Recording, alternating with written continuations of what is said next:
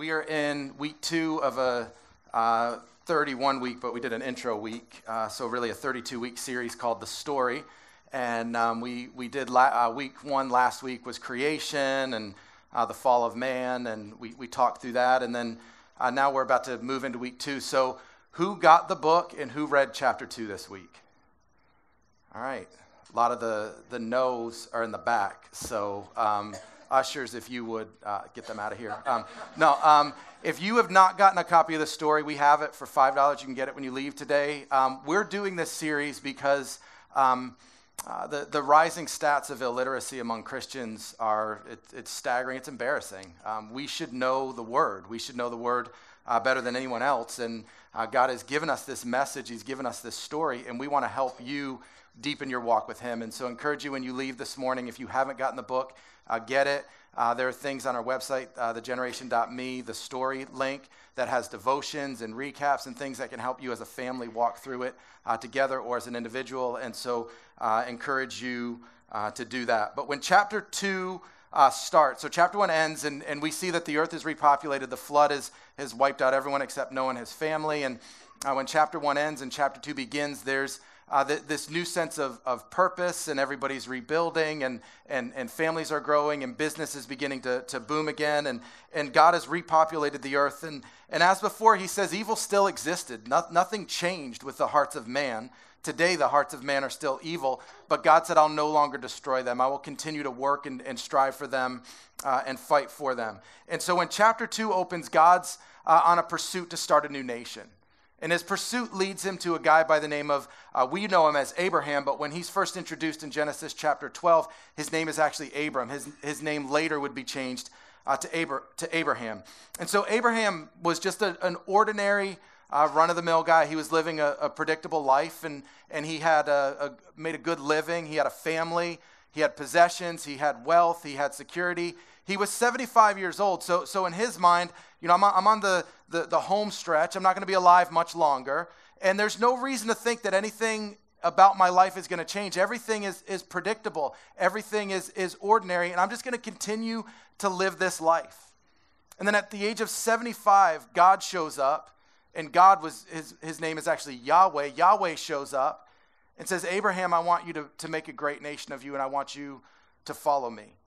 And God calls Abraham to step out in faith and to live a life of faith, to live for the rest of his life as a sojourner and as a wanderer. And he calls him to live by faith. And Hebrews chapter 11 says that his life was characterized by his life of faith, by the decisions and the choices that he made to live a life of faith, of wholly and fully trusting in God without reservation, and being willing to say, God, I release all control. I release the outcome to you. I trust you completely. And that's the way the life of Abraham was characterized. And so faith this morning for us is fully trusting without reservation. Anytime you talk about faith in a church setting, a lot of you have heard conversations about faith, and the question comes back to, do we really trust him? Right? Is our faith completely placed in him with no reservations, that it doesn't matter what the outcome or what he chooses to allow to come into our lives? We trust him and we believe him. And that was the life of Abraham. And when we're introduced to him in Genesis chapter 12, it says, the Lord had said to Abram, go from your country, your people, and your father's household to the land that I will show you. And he says, I'll make you into a great nation. I'll bless you. I'll make your name great, and you will be a blessing. I will bless those who bless you, and whoever curses you, I will curse. And all the people on earth will be blessed through you. God says, I want you to follow me, and I want to make of you a great nation.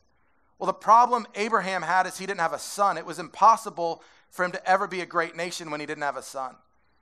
And he was too old to expect that now at this later season of life that someone like God was going to show up and be able to give it to him. And so God says, I want you to make you great, but in order for me to make you great, you've got to live a life of faith, and you've got to step out, and you've got to move, and you've got to leave everything that you know. You've got to leave what you know in pursuit of what you don't know. You've got to sacrifice a life of safety for one of surrender. And he says, Abraham, I want you to follow me. And if you follow me, this is what I'm going to do. I'm going to bless you. And I was thinking about that this week as I was preparing, and just picturing in my house what that conversation would look like if I went home and told my wife, hey, babe, I was talking to God today, the conversation probably stopped there. Okay, enough, like stop. And he wants us to move. And her response would probably be, okay, why? Well, he said he wants to make us a great nation. And he's going to give us a son, right? And she's thinking, okay, is this your way of telling me we're not having enough sex, right? Like you're 75 years old. This is not happening. Like, you know, where's Ashton Kutcher? Am I being punked? Like, there's no way that this is real. And so she plays along a little bit more and says, okay, when are we leaving? And he's like, well, actually, we're leaving right away. Start packing, call the movers, tell your parents. Actually, wait, I'll tell your parents. We're leaving, and we're never seeing them again. I'll be all over that. And so then she says, okay, now where are we going? Right, ladies, how would this go in your house, right? We're moving because God told us to move. And where are we going and when? And so she says, where are we going? And Abraham's like, well, he didn't say. He just said to pack up and start moving west. Right, ladies, how many of you are going to be all over that, be right on board with that? There's just no way. And a lot of times I think we dehumanize characters in Scripture because we see their story looking back. But there's no question in my mind that conversation was not Sarah wholly and fully getting on board. And I'm certain Abraham was not without his share of doubts. And so he says, we're moving, we're going west. And Sarah probably said at that point something like, if you stop talking right now, we can just pretend this conversation never even happened, right? You tell God to come and talk to me, and then we'll see what the plan is. And so Genesis 12:4 says they went. It says, so Abram went as the Lord had told him, and Lot went with him. Abraham was 75 years old when he set out from Haran. So Abraham is 75 years old. He's an ordinary guy living a predictable life. And God says, I want you to step out in faith. And if you do, I will use you to do extraordinary things, to magnify and glorify my name. And you know, as I was reading the story of Abraham this week and even the rest of chapter 2, I'm just constantly called back to the idea that just like it happened for Abraham and Sarah, God is still calling ordinary people living predictable lives who are willing to step out in faith to do extraordinary things. And I think what happens for most of us is we want the extraordinary things. We want the stories, right? Like we want to be able to tell about how God provided for us and did something extraordinary, and he used us in a big and a powerful way to magnify his name. We want the stories. We want to be a part of that part of the mission. And here we are over here living ordinary, predictable lives and unwilling to step out in faith. And what we fail to realize is that our unwillingness to step out in faith is what keeps God from using us to do extraordinary things, to magnify and to glorify his name. And so Abraham left. He left everything. And his faith walk didn't stop there. In fact, it just begins. Over the next 25 years and beyond, God was constantly coming back to him and tapping him on the shoulder and saying, I want to see how strong that faith is one more time. Let's see how much you've learned. Let's see how much you've grown. Let's see how much you really trust in me. And just like Abraham, our lives are being tested. Our faith is being tested. God is putting us in situations, in settings to see how much we really trust in him. Because you see, for most of us, it's easy to trust when life is predictable. Right? It's easy to trust God when I have a job. But what happens tomorrow when you lose your job? Here's what happens. Difficulty exposes what we really trust in. Right? When everything's good, yeah, I trust you, God. You're the King of Kings, you're the Lord of Lords. You're on the throne of life. You're providing for me, and everything's good. And then God taps you on the shoulder and says, I just want to see how much you really trust. I'm going to take this away from you. And it exposes what we trust in. We really trust money, but we say we trust God. But then when our money goes away, all of a sudden we find out that, you know what, I only trust God when I have enough money to control the situation. I trust God as long as all of the relationships in my life are right. I trust God when I'm in control and when I can predict the outcome. And then when our ability to control, our ability to predict is taken away from us and our faith is tested, most of us crumble and most of us buckle. And Abraham walked and he lived this life that was characterized by faith. God will allow things to come into our lives to reveal to us whether or not we really trust in him. He will call us to do things that will reveal whether or not we're really willing to trust him and believe that he is the voice that is calling us to say yes. And one thing you'll discover in life as you walk and live a life of faith is that people will say things to you like there's a fine line between faith and foolishness. And that line is based on people who live by sight, because everything when you live by sight, every step of faith when you live by sight is foolishness. There wasn't one friend in Abraham's life that was like, you go get it for Jesus. Move. Like, they camped, right? The rest of his life he camped. I went camping Friday night and I wanted to kill myself. I was miserable. 6 hours in a tent felt like an eternity. I understand what Abraham was going through. And he said, I'll leave the life of safety and security and provision to go pursue nothing.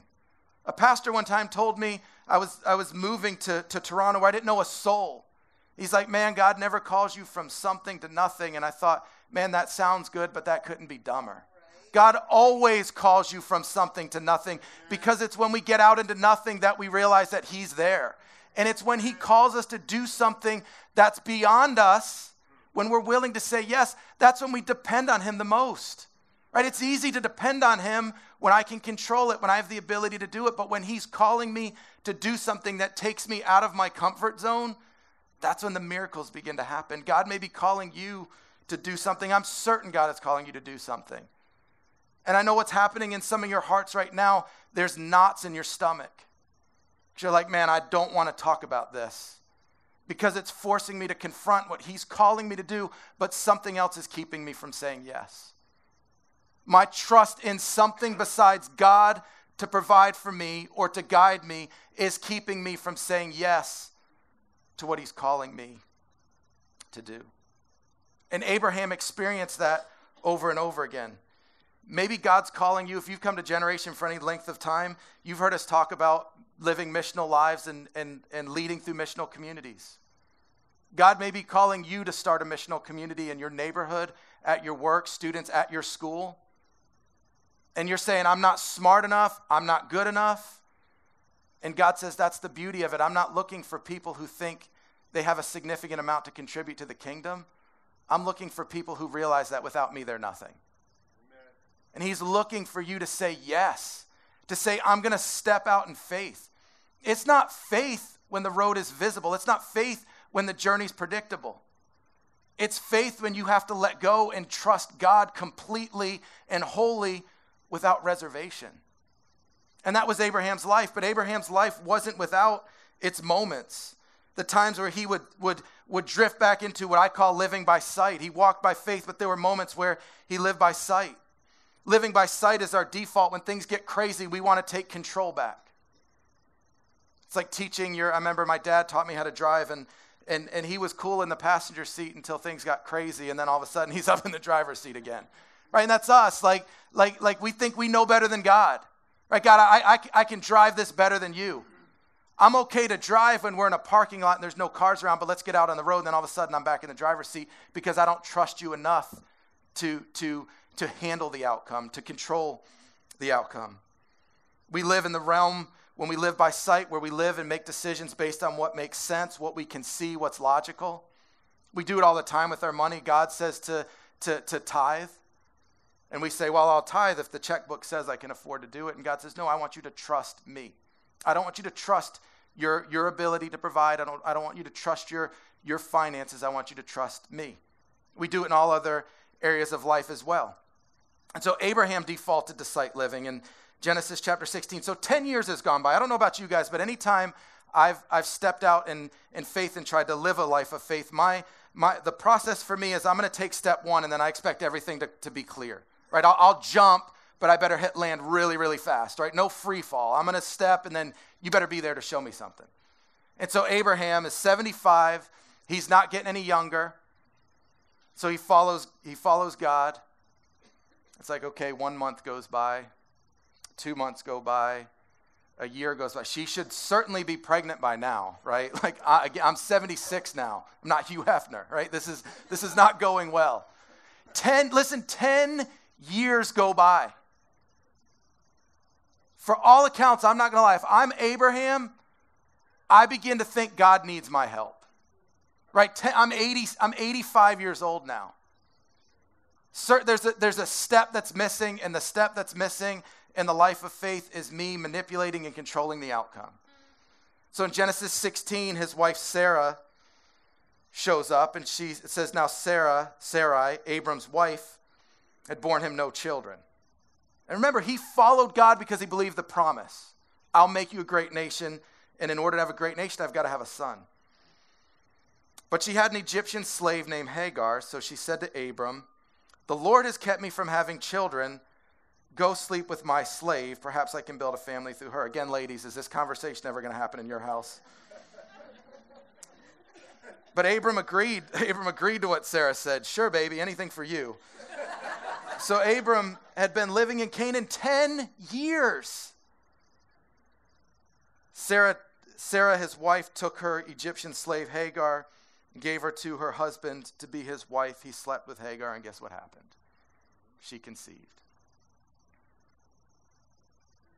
And he thought he could help God fulfill the promise. He thought God needed his help to fulfill the promise. Here's the thing. We are limited by time and space. God is not. So a lot of times as we're navigating through life, trying to live by faith, we expect God to operate on a timeline. Right? God, this is the timeline that makes sense and is logical.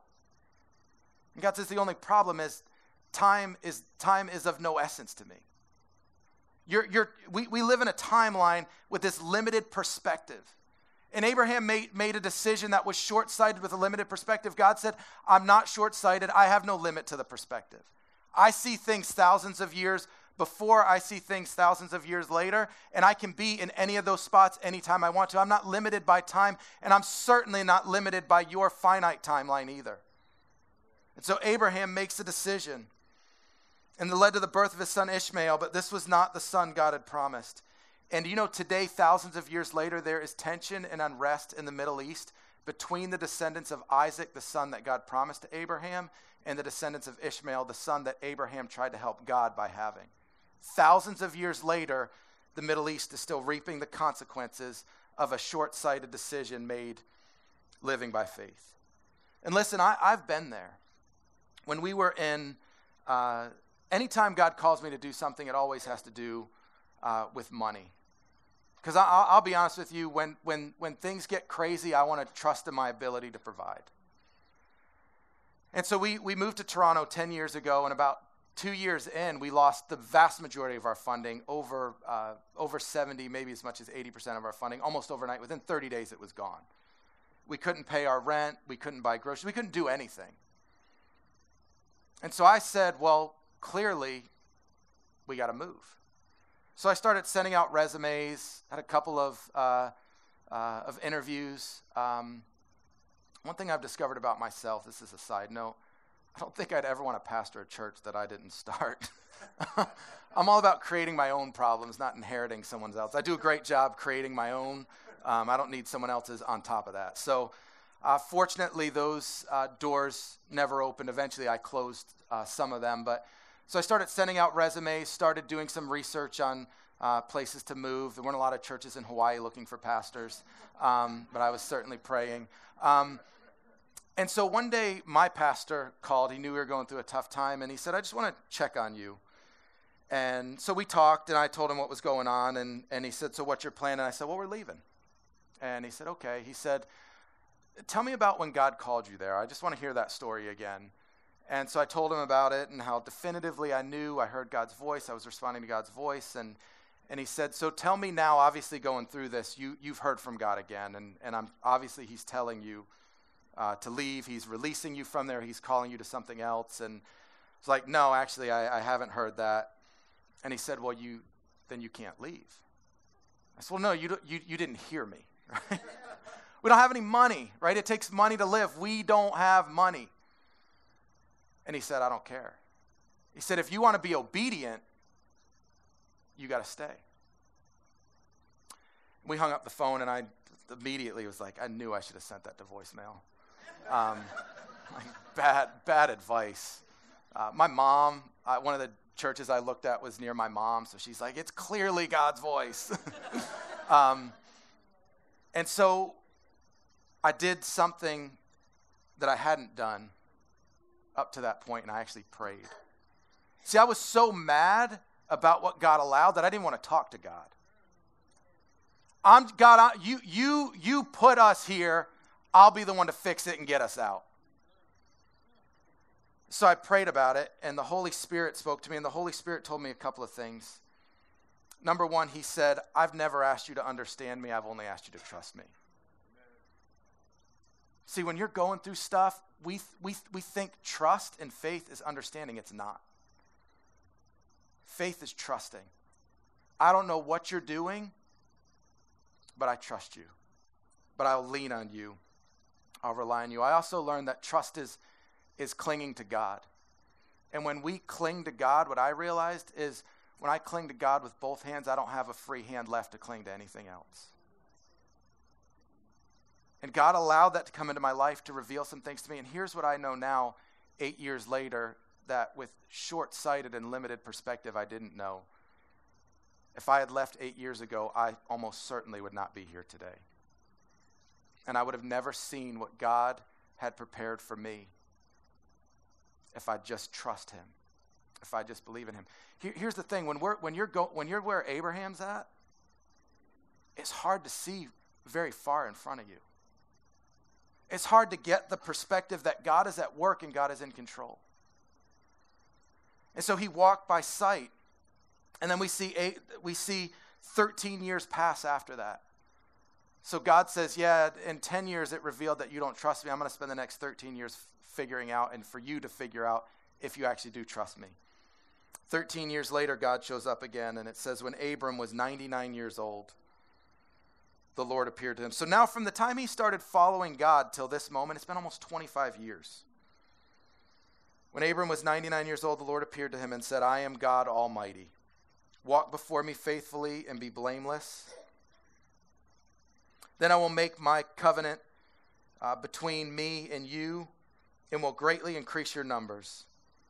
Abram fell face down. I'm certain by now he's just broken. He's reached a point where I think Abram said yes to God because of the promise God made to him. The man that falls face down before God 25 years later just follows him because of who he is, not because of what he can do. And he says, God said to him, as for me, this is my covenant with you. You'll be the father of many nations. No longer will you be called Abram. The word Abram meant noble father. God says that name's not going to get it done anymore. Your name will be Abraham, which means father of many. For I have made you a father of many nations. I will make you very fruitful. I will make nations of you, and kings will come from you. I will establish my covenant as an everlasting covenant between me and you and your descendants after you for the generations to come, to be your God and the God of your descendants after you. The whole land of Canaan where you now reside as a foreigner, I will give you an everlasting possession to you and your descendants after you, and I will be their God. God says the whole land of Canaan, you've been journeying for the last 25 years. Everywhere you've stepped foot, one day this land will belong to you and to your descendants. And it goes on and talks about how he changed Sarah's name. Sarah was Sarai, which meant princess, and God's like, she's 90. She's way too old to be called princess. We're going to call her Sarah, which means mother of many. God prophetically, before they even had Isaac, said, your names don't fit anymore because what I'm going to do to you is absolutely going to blow your minds. And God gives them a son in Genesis chapter 21 named Isaac.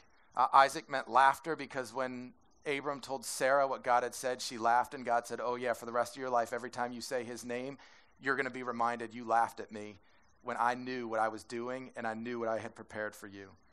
And so several years go by and things go smoothly, life settles in. Here's another thing that you'll discover about living a life of faith is we want to hang our hats on a step of faith we made 10 years ago. God's like, I'm not concerned about that anymore. I want to see what you'll do now. Right? What you did 10 years ago is cool, but stop telling that story. It's time to write a new one. How much will you step out in faith and trust me now? And so he shows up in Genesis chapter 22. It says, sometime later, God tested Abraham. He said to him, Abraham, here am I, he replied. Sometimes I think Abraham probably got tired of God showing up because it typically was not good.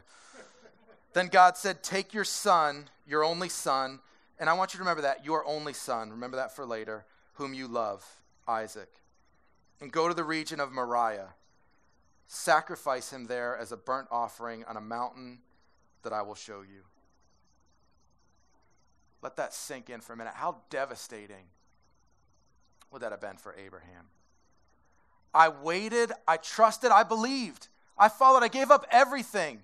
And you gave me a son, and now you want to take him back from me? It was not uncommon for people to sacrifice their children as offerings to the gods. And it occurred to me this week as I was reading it that it is very likely that at some point in this journey and in this story that Abraham thought, man, it turns out you're just like every other god. You're just like Baal, Ashtaroth, Molech, who call for sacrifices of children.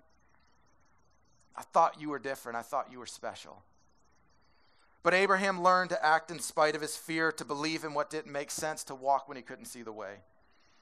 So early the next morning, they pack up and they head off to Mount Moriah. And Mount Moriah is significant too because God could have called for him to sacrifice Isaac anywhere. But he said, I want you to go to this specific mountain. 3 days into the journey, you'll notice in the story, Sarah wasn't with him. And that was probably a good move. I don't know that Sarah would have been on board. So 3 days into the journey, Abraham, Isaac, and the wood for the altar separate, and they leave the servants behind. And as they're walking up the mountain, Isaac asks the obvious question, where is the animal to sacrifice? And Abraham, I'm sure, through tears, said, God will provide.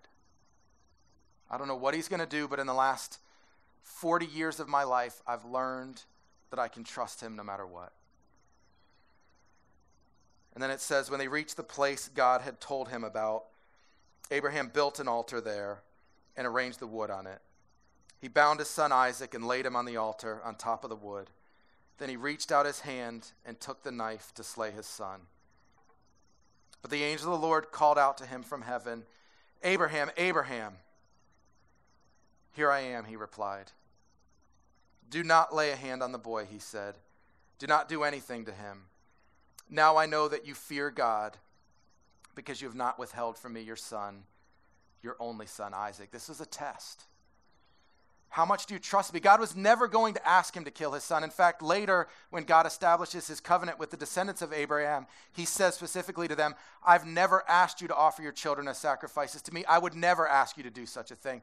God was never going to ask Abraham to offer his son as a sacrifice. He just wanted to know if there was anything in Abraham's life that he was withholding from God. Anything in his life that he said, I'll trust you as long as you don't ask me to do this, as long as you don't ask me to go there.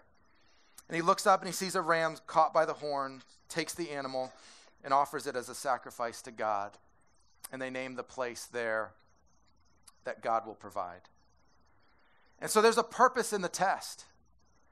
And I want you to understand this morning that there are times where God is going to test your and my faith. Do we really trust him? Do we really trust him when things are beyond our control? Do we really trust him that we're living ordinary and predictable lives, but that we're willing to step out in faith in order for him to accomplish something extraordinary through us? And so Abraham is tested, and God says, I just want to see. I want you to reveal to you whether or not you really trust me without reservation. And the purpose in it was not only a test, but the purpose in it was also a foreshadowing. I said I wanted you to remember that phrase, your only son. This is a picture of this exact same mountain, Mount Moriah, where 2,000 years later, another father would stand over his son. Only this time there would be no one to spare him.